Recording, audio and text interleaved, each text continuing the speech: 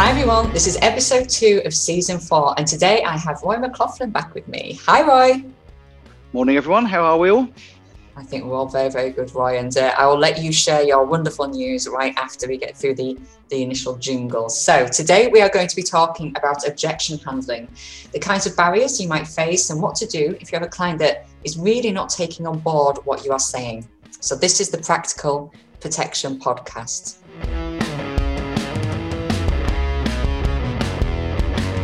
So Roy, I know you've got some incredibly exciting news that I'm sure quite a lot of listeners would find very, very interesting. Whereas I just went, oh, when you told me. But go on then. What do you? Well, also, I guess by the time this is published, we'll either be out or in. But I've managed to just procure a ticket for Wednesday's semi-final against Denmark. So some of our listeners will be envious, and others will just go, "So what? I get that." So, I think quite a few people are starting to get really camaraderie with it now. So I think there'll be quite a few people who go, "Oh, I can't believe he's got that, the jammy so and so."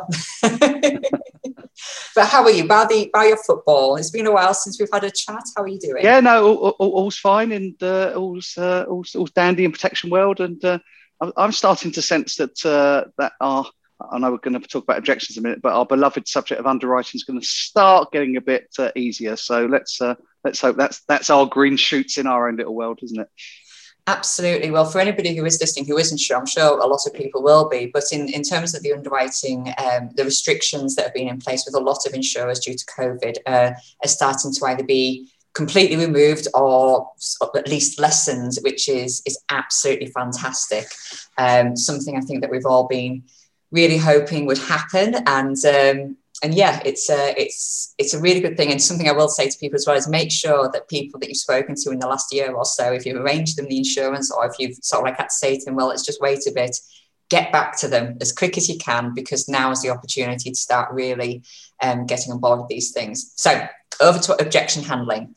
So I think objection handling has to be one of the key things that I think a lot of advisors find confusing. So it's no secret I'm starting a new training course soon this week. And obviously when this is going live, I'll be on day 2. And hopefully everybody will still be entertained and engaged, because the first session is 2 hours of compliance. So I do apologise to everybody who signs up to the course that it's going to be, but it's over and done with, gets it over and done with. But anyway, and one of the things that people said to me when I was doing a little bit of, sort of like putting out some feelers, is things like objection handling and what to do. And I think it's hard, because when you build a brilliant recommendation and you give all the details about what somebody needs, they might turn around and say to you, well, that's all well and good, but it's not what I want. And I think that can be quite hard, because an advisor is like, one of the things I always say to people in the very first phone call, when we do our regulatory spiels and everything, there's been telephone based, it's like a script thingy that we have to do, make sure we say everything. I always say to them, no matter what, you're going to tell me what you want. I'm here to tell you what you need.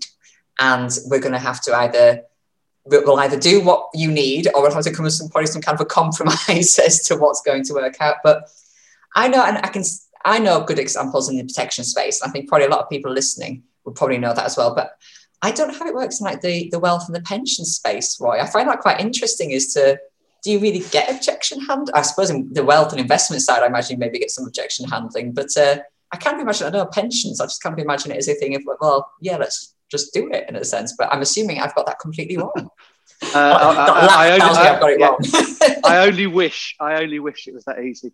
Listen, things have changed in the pensions world, but having done this job for as long as I have, I would say that and it's funny, we'll talk about protection shortly, but the same objections just come round and round like Halley's Comet. And it's the same thing people were saying to me 20 years ago, they're saying now. On pensions, I guess probably your biggest objection was always the either I'm too young for a pension or my property is my pension. Okay, and I still hear both of those things now. On investments, you're trying to encourage people to save into ISAs, and they might say, well, no, all I want to do is save up for a house.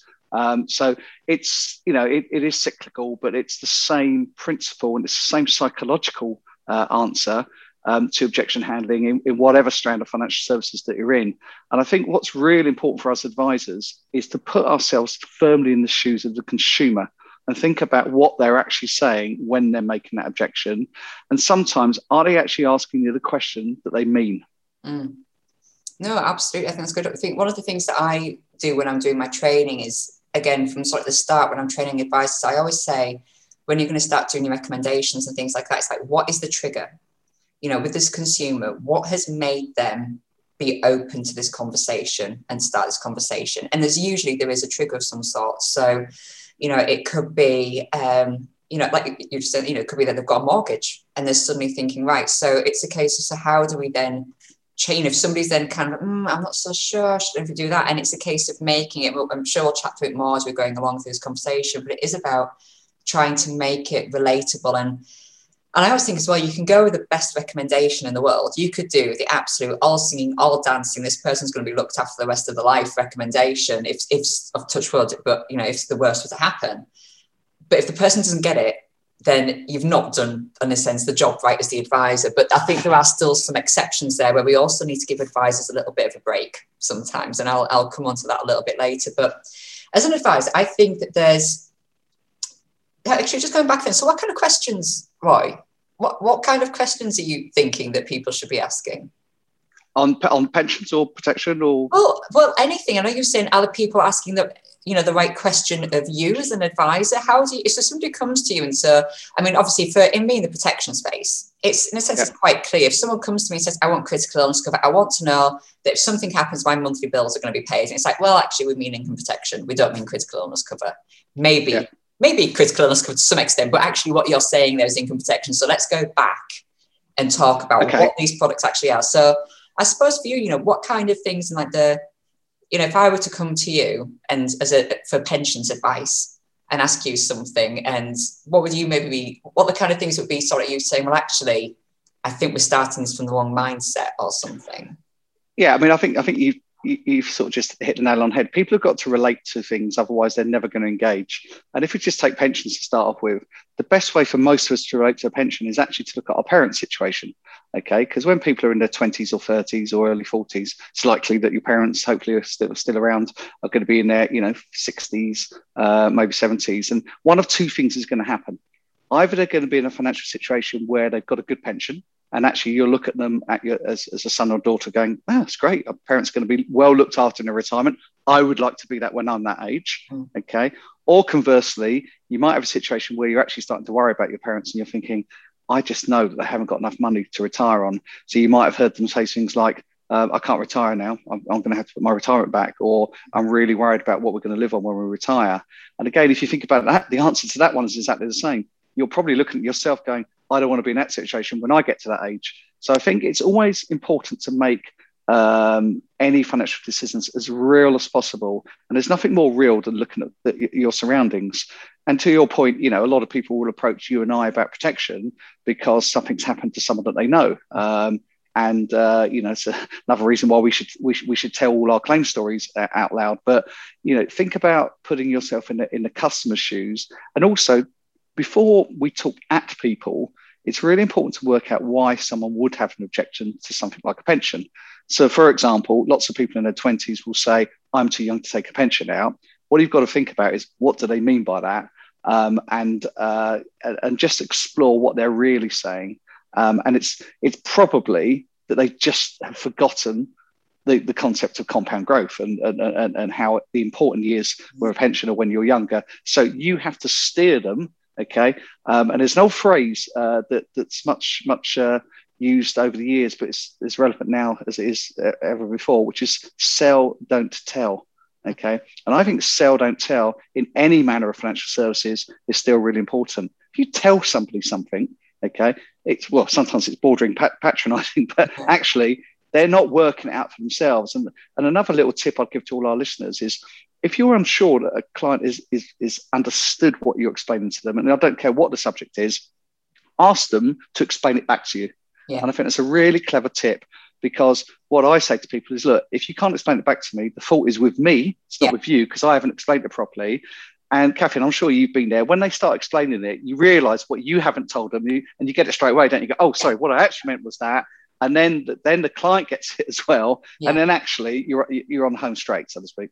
Absolutely. I also think as well that sometimes happens even more so with people who are already maybe in the financial services space as well, because you kind of at first kind of assume that they have sort of like a bit of a certain level of knowledge. So I kind of always, really purposely say to myself, this person doesn't know anything about protection insurance. Or I've even had people come to me who are in protection insurance space. And then it's a case of me explaining why I'm doing it a certain way compared to what they would have maybe traditionally wanted to do.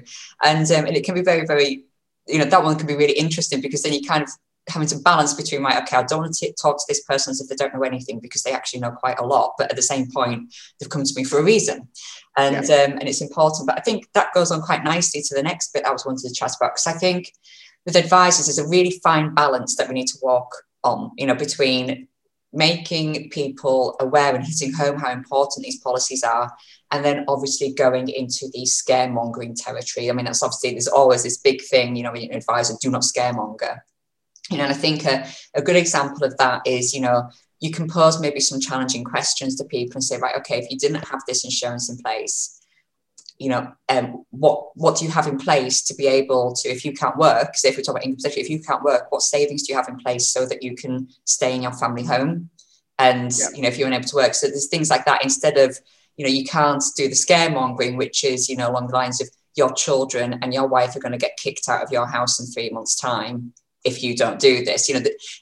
That's quite an extreme example, but it is something to just make sure that people it's really important that people get this, because this is such an important point, that they get the fact that a disturbance technique is absolutely fine and ethical and moral, and there was no problem with using disturbance techniques. Absolutely. What you're saying is we shouldn't be using scaremongering, and I don't think anyone left in this industry does, or hopefully they don't. So the disturbance, you just got to get your head around, and you've got to realise, particularly when you talk about protection, that we are talking about horrible things happening to people, and you've got to be brave. And I think people will look at your reaction, and they'll see how you talk about it to realise what your importance is, and then how important it is to them. So a great example is we've done lots of mortgage related podcasts, haven't we? And we've talked with several people about if you just ask the protection question right at the end of the process, almost as an afterthought, okay, the client's looking at you going, well, it's not important to this guy because he's asked it right at the end, so therefore it's not important. Whereas I think the best mortgage brokers that deal in protection will bring it up pretty much at the start. So again, the client's going, right, this is clearly important to this person, therefore it must be an important subject. And I think that's not a scaremongering tactic, that's a disturbance tactic, but in a positive way, not in a negative way. Oh, absolutely. And I think because I've had some people ask me, sort of in the mortgage space, with me doing this training, and that they're sort of saying, well, I'm just wanting to know how to bring the protection conversation in, and all this stuff. And for me, it's that kind of mindset of going, as obviously as an advisor, just going, if you're doing a mortgage, you're doing protection insurance, there's no ifs or buts about it. At the very least, you're looking at the life insurance. It's a massive debt. So it's just right up there, straight statement. I'm going to do your mortgage. I'm also going to do you the life insurance. And it's just straight away, we're getting it all sorted. Yeah. I think peculiarly, there's a good word for a morning. Yeah. I'm going to try and pronounce that. I can't spell it, so no one else will spell it. But I think let's say strangely, the COVID crisis has actually changed a bit of mindset here. I think that a lot of, particularly some of the younger listeners out there, had this indestructibility part to them. It won't happen to me. And that's, let's face it, the biggest objection to protection is it won't happen to me. I think there can't be anybody listening to this podcast who hasn't been touched in one way or the other by this dreadful situation. But I think it has questioned our indestructibility throughout the age range. Yeah. Okay. And I think that this therefore gives an opportunity, I have to say, to be able to have that discussion in a way that maybe you thought that you couldn't have before. But again, the psychological side of our business, I think, is fascinating. If that's not prevalent in that broker's head, okay, then that question is not going to be asked. And I think that it also leads us on to a subject that I know we're going to talk about, which is assumption, okay? And I think sometimes when I've spoken to, and I've been, like you, I've been around the country and spoken to literally thousands of advisors, the assumptions that the advisors make are sometimes the reason why protection doesn't get sold. And I think that the two greatest assumptions on income protection, which is a subject after my own heart, is, oh, don't worry, he or she is covered by their workplace, or he or she is covered by the state. Yes. And they're definitely the things that are obviously well, you and I know factually those assumptions are wrong, okay? But you've got to be able to go out and talk to people about why they're wrong and give them the evidence that they're wrong. And actually, what I've just said was the blueprint for the Seven Families campaign, because we were very, very aware of the fact that it was advisors that had those assumptions, let alone the consumer. Yeah, absolutely. But that's the thing I was going to chat about next when we talk about case studies. And obviously, I know you were really, really involved with the Seven Families, and they're absolutely phenomenal examples. And it's things that I've said this before, and I'll say this again to people who are listening: set the Seven Families videos of those, as training for your team and for yourself, because they are incredibly powerful, and it really hits home why something like income protection is so important. And I think that I wouldn't say for people to necessarily show them to clients in a sense as a sort of like a form of objection handling, because again, we're going into kind of maybe a bit of it depends. We could be sort of going into bordering. That's fascinating. When we first designed the videos, I don't think any of us really thought that we would be showing them to consumers, but actually the opposite occurred, especially on the group side. And I've shown that video probably as many times as anyone else. And I can say that as long as it's presented and handled in the right way, actually, it's a very powerful video to show certain consumers. I take your point. There are some that you just shouldn't, and you need to think about it, and you need to watch the videos and think about that. But I've certainly, to HR professionals, for example, shown that video on numerous occasions. And coming back to my point, the end of the sequence is, well, what do you guys think that you do present in terms of long-term sick pay for your staff? But when you get rooms of HR people putting their hands up going, I'm not absolutely certain of that answer, but now I'm going to find out. There was an element of, well, I'm really glad I showed that video, because it took that for them to find out about their own HR procedures. I've done it to insurance companies. I'm not going to name any to embarrass them, but there are several insurers, I can tell you, Catherine, where we did training to, and I asked them to put their hands up and tell me what their sick pay was. Okay. And I can promise you there weren't huge amounts of hands in the air. And as the people within our industry, now we're not telling anyone off for this, but this comes back to my assumption point. There's an assumption that people know what they've got. And actually, when we got them to dive deep into what they actually had, they kept coming up with this wonderful expression, at my employer's discretion. Yes. Okay. And if you haven't heard at my employer's discretion, guys, you should have, but you will do, I can assure you. And that is what the little gem that is written into one hell of a lot of employment contracts. Okay. As an advisor, that's what you should be doing. You should helping get the employment contract out. Now, I don't know about you, Catherine, but at my employer's discretion, okay, is firstly quite a nebulous term, but secondly, what does that really tell you?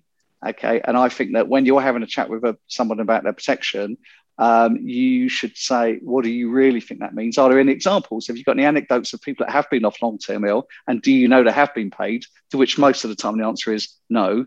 There, you've created the need. And actually, as a byproduct, by the way, you sometimes get group business out of this as well. Yes, absolutely. The ability to suddenly develop group business is actually quite often in many ways when you're chatting about things. But no, I'm completely the same. One of the things that we ask in our fact finds is, do you have any death in service? Do you have any sick pay? And the majority of the time it is that maybe somebody has a month or two.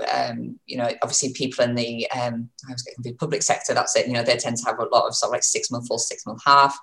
But if it says at my employer's discretion, then the conversation I've always ended up having with people, and it's kind of like a mutually agreed thing, is that that's probably nothing to rely upon.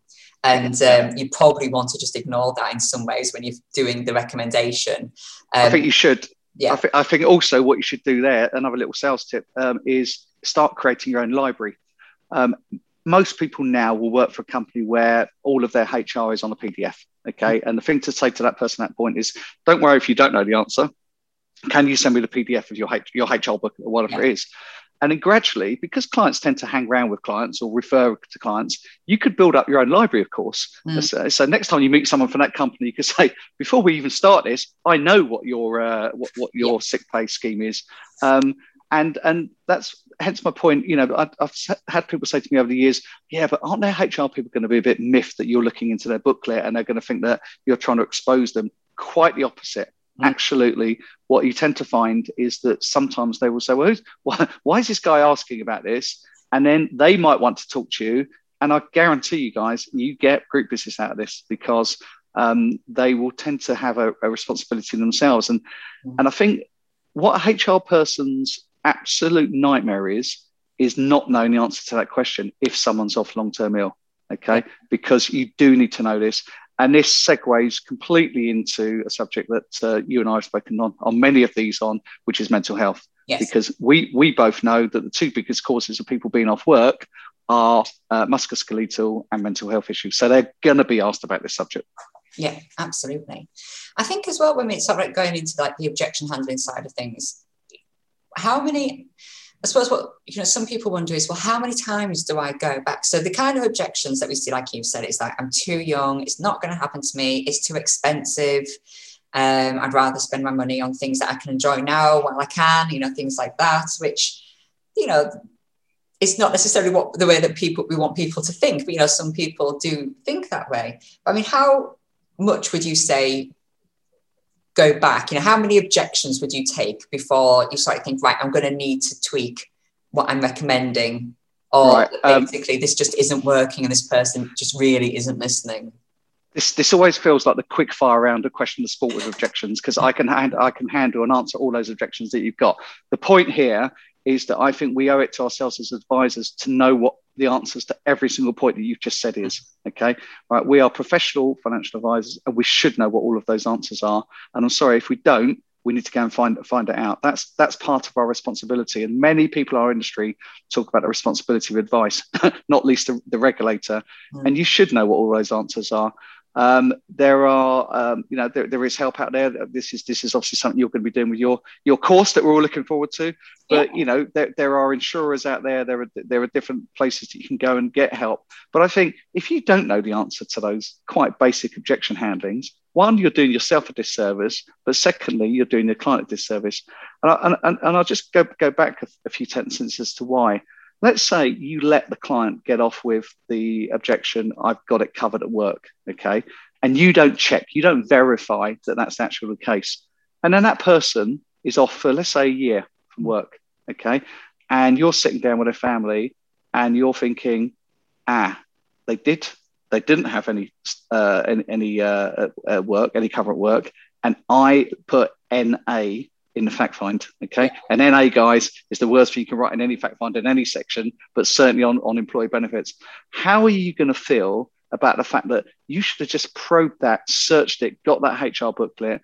And I think sometimes letting clients off with NA and, I'll come back to that later, or, don't worry about that now, we just want to get on with the underwriting, we can go back and look at that, is, I would say, firstly, irresponsible, but how you can look like that person in the eye if they have a claim. So I think you do need to think about the not only the vagaries of objection handling, but also the consequences of not dealing with it in the correct way. And the other one that you've mentioned there that I'll just quickly jump into is, because I've heard it from so many advisors, and we did some research a few years ago alongside, I think it was Protection Review, about the perception of the average cost of income protection. And you might remember this, Catherine, but IFAs were saying, it's over £100 a month. Whereas, as you and I know, the average premium in the UK is £31 a month. It's £1 a day. Okay, so if the problem is with us as advisors, we think it's 3 times more than it actually is. Okay, who's doing a disservice? No, absolutely. I completely agree with that. I had a little spark of an idea of something you were saying. Oh, that was it. So another reason. So I was saying obviously about, with advisors, it's their job to be looking to make sure, because you could have devastating consequences for the clients if you don't do the protection side of things. Now, I think on top of that as well, something that people need to be aware of and advisors really need to take on board is that I don't think it'll be long before there's devastating consequences for advisors who haven't advised in this area. If someone has come to you and you're an advisor and you're meant to be looking at all of their protection needs, it's that thing, isn't it, between being an order taker and being an advisor. Someone comes to you wanting life insurance, you do it, wonderful, we've done our job. That's an order take. That's not actually providing advice. So if you're an advisor, you're advising in all of these areas. Now, whether or not somebody takes up every single policy that you recommend, that's one thing, obviously, but you should have it documented everywhere as to what you have advised this person, and then what they have or haven't chosen to go with.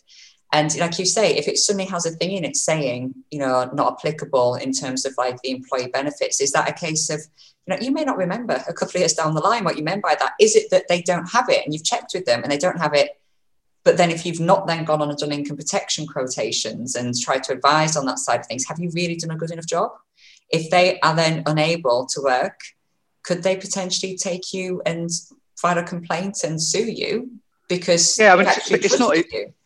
It's not even just that though. It's the looking them in the eyes if you haven't probed it. And the threat of regulatory action has been around since I started in this industry. And I think what the regulator will talk to you about is your duty of care. I mean, of course you should be doing this, but I would say let's take the threat of people being sued out of this conversation for a minute. It's just how do you deal with that family? How do you deal with the widow whose husband's just died or wife's just died and says to you, but why didn't you cover their debt here that we're now saddled with, etc., etc., etc. And I think you really need to think, if you want to be properly in the protection market, you really need to think about the consequences of why we do what we do. And that's why the claim stories, whether it's Seven Families or all the other stories that are told, are really important to think about. And I think what Seven Families did is that actually it disturbed a lot of advisors who came back to the Income Protection Task Force and said, now I get it. Okay. Yeah. And that was probably the most used phrase. And there was a little light bulb that went off, or whatever it was, it didn't matter. And actually the results are there to be seen. So I'm not saying that income protection sales went sold out because of Seven Families, I hasten to add, but we basically doubled the market in a 5-year period, mainly because people were talking about the subject. Yeah. And I think that's really, really important as well. Even if someone doesn't take out income protection or critical illness, whatever it is, okay, all right, as long as, to your point, as long as you've advised on it and you've had that chat on it, okay, and documented it, then you've done all you can do, okay? And the other thing that I guess many of us will do is that if budgetary constraints are very, very tight, it might be that you set up something now or a multi-plan with smaller amounts and you go back and top up at a later stage, okay? Because some cover's better than no cover.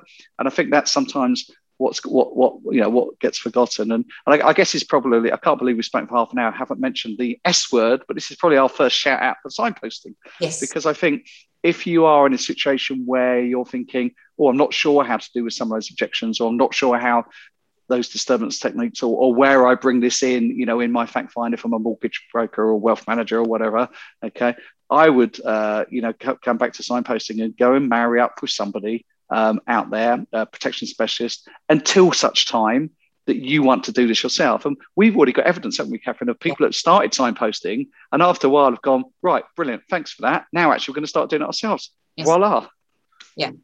I mean, and signposting, it does really work. I think at Cura, at last sort of count, in a sense, we've got over 600 introducing IFAs to us.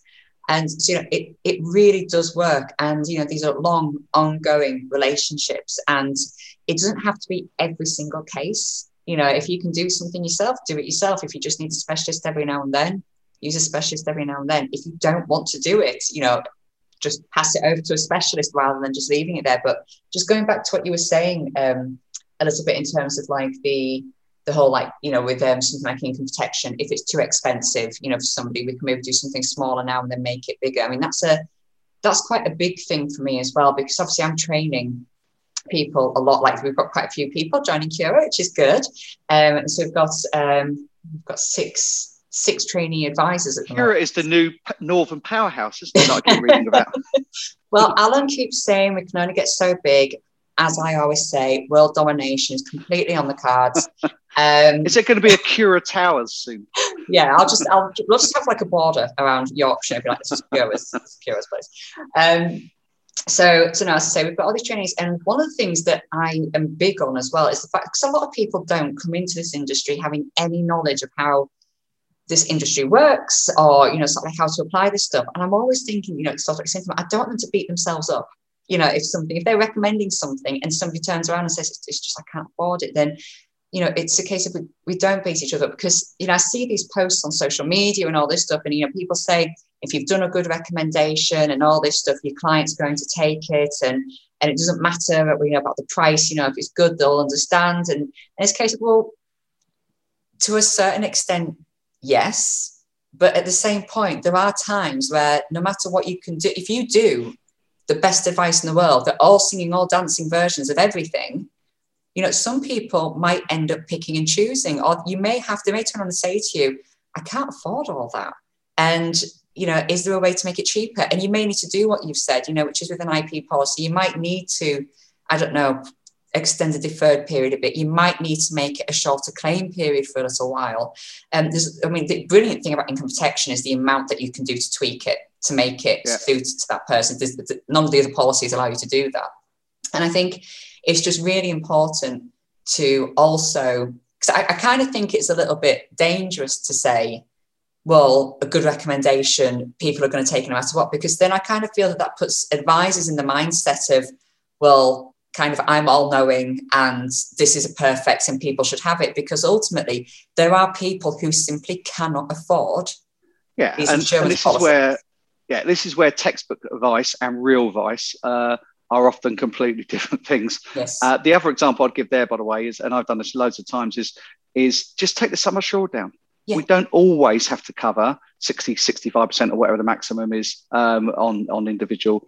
And, it might be you say, look, I'll tell you what we'll do for the moment. Let's just cover your mortgage payments. Okay. Yeah. And let's see how that goes for 6 months. And I think this comes back to something that our industry isn't brilliant at, but should be getting better at, which is reviewing. Okay. Yes. So all of my pension clients that I see and my ISA clients that I see, automatically get a review. We're made to do that. That's a regulatory requirement.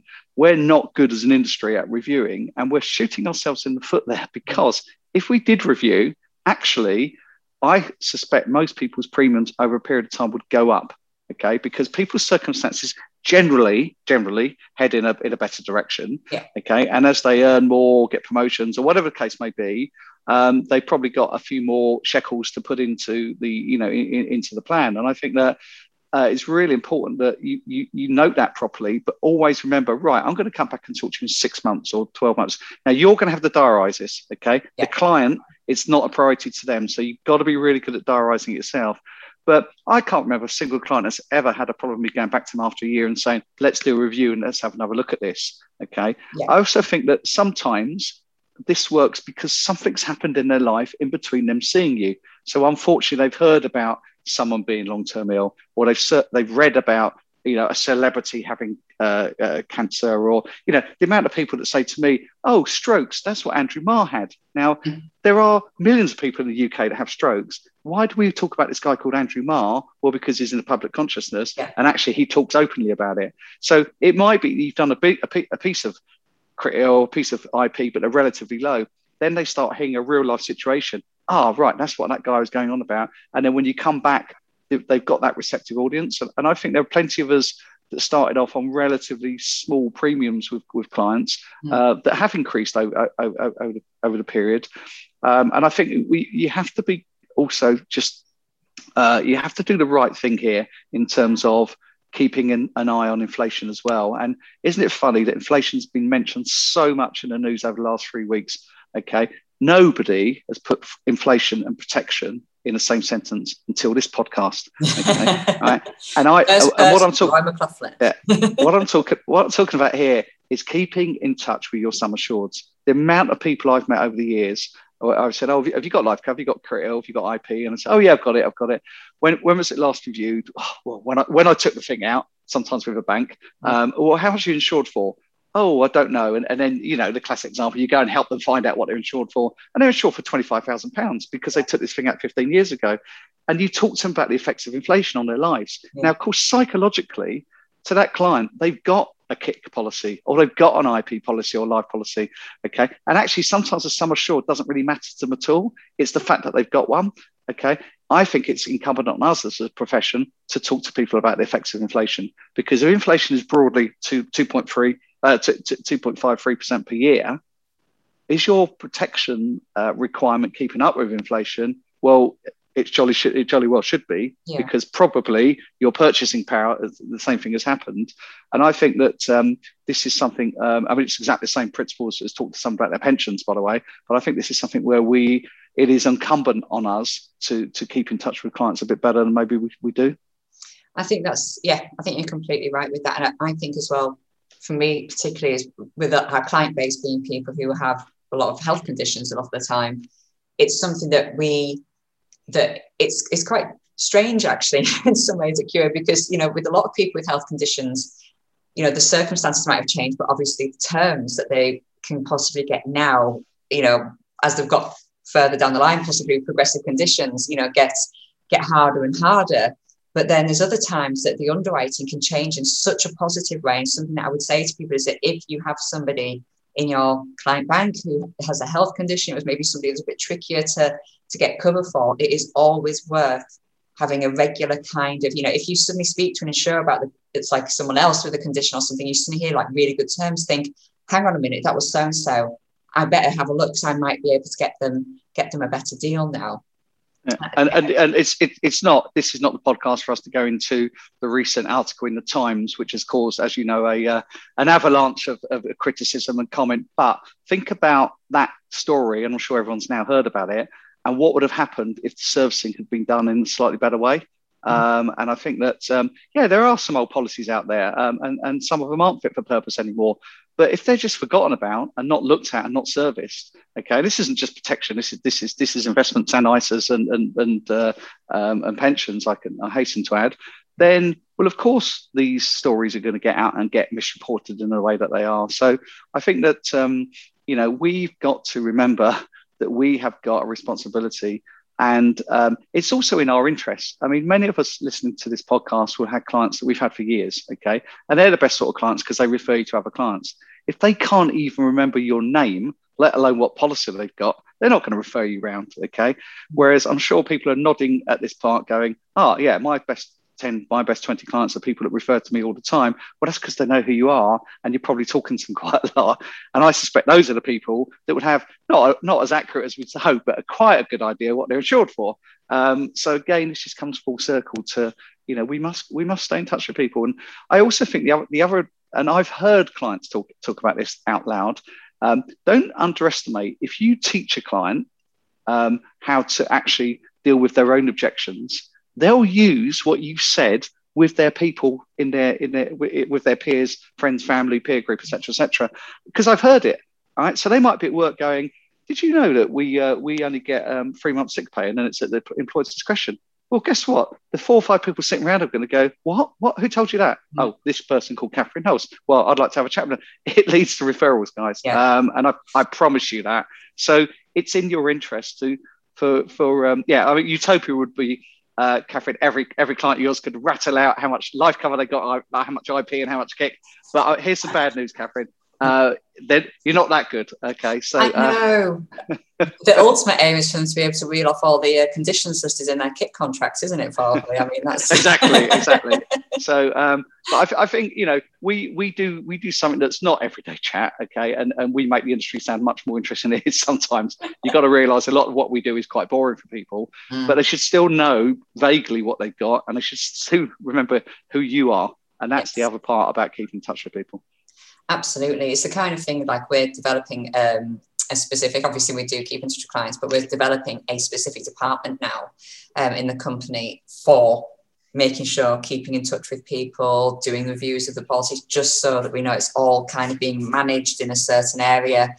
Just because, as you say, it is so important. People have children, people get divorced, you know, and it's trying to make sure, because I mean, I don't know if you've ever had it, well, I imagine you will have had it, but you know, the amount of times that we've had people where they've got divorced and all of a sudden it's a case of someone ringing up saying, I want to cancel the policy because I don't want them getting anything from this. You know, and you're kind of like, well, let's just try and, you know, make sure that we're going to do this in the right way. And, you know, let's not just run straight into cancelling all the policies because, you know, there's still children that you may be wanting to look after. It's not just about the ex-partner. And, you know, it's there's lots where you need to step in and help people see the bigger picture. And changing jobs. You know, the average person in the UK changes jobs once every 4 years. So let's say they had a comprehensive income protection or at their employer. if they've moved to a new employer, again, I don't want to shock our viewers, but I promise you the first thing people don't ask is, what's the income protection here? So it might be they had it, you've fact-finded that, you've documented that, which is why you haven't given them income protection. They've moved somewhere else and the new employer doesn't have it. If you don't keep in touch with your customer, how are you going to know that? So I think, divorce is obviously the negative one, but the positive one is people moving jobs or getting married, all sorts of different things. And as circumstances change, your protection needs change. That's pretty sacrosanct, I would say.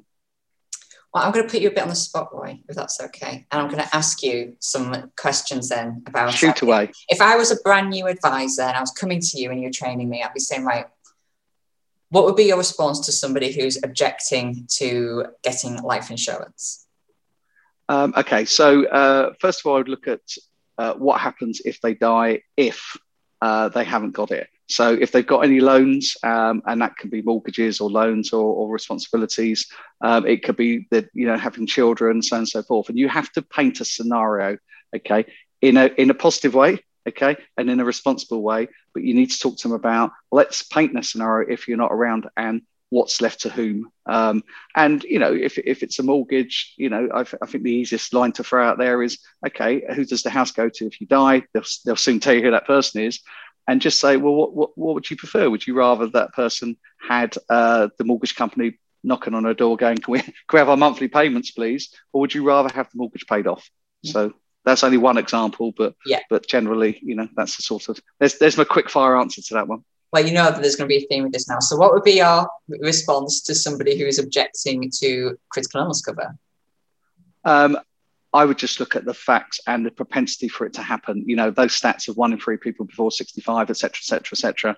And I just think your exposure to financial hardship, if you need time off. And I always say, it's not as much about the critical illness cover, it's breathing space. Okay, I think there's one or two insurers that have used the word breathing space, but it is breathing space. This isn't product related, just no. It gives you that. Well, we're not going to mention their name, but they know who they are. But it gives you the ability to come back to work when you're ready. Okay, and quite often, let's take heart attacks as an example. Quite often, I know clients where the doctor said to them, "Look, one of the reasons you've had this is stress at work or something to do with work. You need to go and sit on a beach for 6 months and just move away from the whole work scenario." And they're going, no, but I have to get back because, I need to pay this and I need to pay that, et cetera, et cetera. If you've got a critical illness policy, you've created that breathing space. So you go back when you're ready, not when you're forced to go back.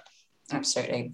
And I know we've probably talked about this in this, but just as a bit of a summary, what would be your sort of like your key things that you would do to somebody who's objecting about income protection? I would talk to them first and foremost about that is the thing that's most likely to happen. Okay. And guys, you've got to have the facts and figures here. You've got to be able to roll out how many people were off long-term ill, particularly before 65th birthdays.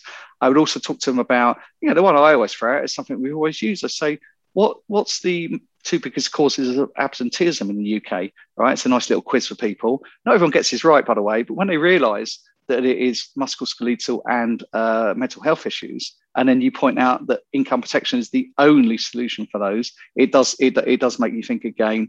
But I think going back, you really push the point on what are you getting back from your employer. Okay, go that little bit extra, do that little bit extra for the client. They'll appreciate it, and then effectively they answer their own question.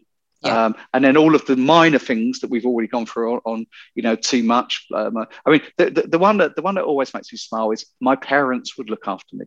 Okay, right. And the easy riposte to that is that with very few exceptions, do you really want your parents to be supporting you financially when they probably supported you for the first 20 or 25 years of your life? And also, is it fair on them? Okay, yeah. And I think that's an easy line to throw away. My parents would look after me, but I think you need to to think through in a positive way what that objection actually means. Absolutely, I think that's a really good example. That one. So I know somebody who wasn't ill, and the parents needed to look after them, and the mum who wasn't well and really did need to retire couldn't retire because she was having to carry on and extending her retirement so that she could continue to support the child, which was very difficult to hear. Actually, you kind of think, just you've done your dues. You need to be able to retire. You need to be able to just enjoy life. And I think, as you say, I think the majority of people probably want their parents to be be in that kind of a space where they can just be sort of like, you just relax. I guess the other one, and I think we've mentioned already, but just another quick one is the state will look after me. And I think if you, as an advisor, you don't know how universal credit works, I'm not saying you know every vagary, but you need a rough idea. Okay, you're doing your client a disservice. And I think in that situation, you need to be able to hit them with the facts. And when someone says, "I will be looked after by the state," you need to say, "Okay, let's see what that sentence means," and actually drill down. And you won't be surprised to hear that when people actually realise what they get back from the state, and I mean this apolitically, I hasten to add, but when they actually realise what they get back from the state, they tend to look at you and say, that's not enough. Yeah. Okay. And that's not enough is a very interesting phrase, because what does it mean when it comes to income protection? Yeah. You've disturbed the need. They want a solution. Absolutely. I think one of the things I do sometimes is I think I was looking at it the other day. I was doing something and advising, and I had a look, and it was something like statutory sick pay. I don't know the exact. It was about £96 a week. And yeah. I think if you put that in front of people and just go, okay, that's not going to cover most people's mortgages. Yeah, SSP and universal credit, you just need to know about. And the one thing you need to be very careful about is savings. Okay, and I'd advise any of our listeners to look up the rules about how much you're able to claim from the state if you've got certain levels of savings. Yeah. Okay, you might be quite shocked what that ends up in. But again, this is incumbent on us. We're not just doing this job, getting out of bed and just doing it. We've got to do some work. We've got to do some research. So all of those answers, by the way, are out there. You just probably need to go and find them. Catherine and I are not going to tell you every single answer. No. Just give little tidbits. Absolutely. Well, that probably leads on quite nicely to me unashamedly chatting a little bit about my new training course. I think it kind of like fits in nicely with it. So for anybody who hasn't heard, I am doing a new training course, which is Protection Insurance in Practice. And it is 13 hours of accredited CPD that's done over 12 weeks. Or this week, I'm having my first run through, which I'm excited and nervous about. It's going to be woohoo! I know! It's a 3-day intense course. And I have warned everybody beforehand who sign up. I'm just like, just be prepared. This is going to be intense. It's not going to be an easy going. So as this session is out, I'll be on day 2, which is the 3 sessions on underwriting risks. So it's all about talking about the most common health conditions you're going to be coming across and what you need to do to prepare for them as a protection advisor. But it's going over things like your compliance needs, how to build a recommendation, how to understand clients' personalities, how to improve your soft skills. It's then going to effective fact finding, gaining confirmation, client retention, vulnerable clients, claims handling, the whole kind of shebang, really. So I kind of trying to say it's sort of like it's kind of taking our official kind of learning that we get in our industry and actually bringing it to life and bringing it with examples and saying, well, if you're going to be doing this, you need to do this bit with it. And if you're going to say this, then protect yourself by also doing this extra bit as well, because it's no secret that I come from a compliance background. So pretty much everything I do when I approach the advice process is, where's the potential complaint? It's like, I want to do a good job, but it's also, where are the complaints coming from? I need to make sure that we're covering everything, because by doing that, you actually, I think in the way that I've done it with the training, I actually think you become a better advisor because you know all the things that you can't miss, because if you do, then it's going to trigger a compliance flag. And so straight away, you kind of automatically embedding it from the start. I must go over all these areas first, and I need to make sure if I've not recommended waiver of premium, why haven't I recommended waiver? All these little tidbits and things like that need to come out. So excited. Hopefully next time on the podcast, I will be saying that it's been a very positive experience, and I'll hopefully have lovely feedback to share with people. And hopefully, fingers crossed, it's going to go okay. No, very excited for you. Thank you. It's intense, nervous, but exciting. So that's about it. I'm kind of in panic mode a little bit. I'm like, right, I've got 2 days. I've got this, I've got that. There's this many award entries. I'm judging some awards. I'm doing this. I've got to still invite my clients somewhere. It's just, but as with everybody, I think there's lots of things that we're all kind of intensely preparing for the summer holidays as well. Trying to get everything in row as quickly as we can, especially when the summer school you think you're going to send your children on has suddenly been cancelled, and you're thinking, okay. Hopefully not many people are in my boat with that. But yeah, is there anything else that you want to leave everybody with right at the end? I think my message to people will be signpost if you're not going to do it. I think signposting is a journey whereby you can start signposting and then realise that you should be doing this yourself. But my biggest plea to people, well, two pleas. Firstly, please stop using NA in fact finds. You know who you are.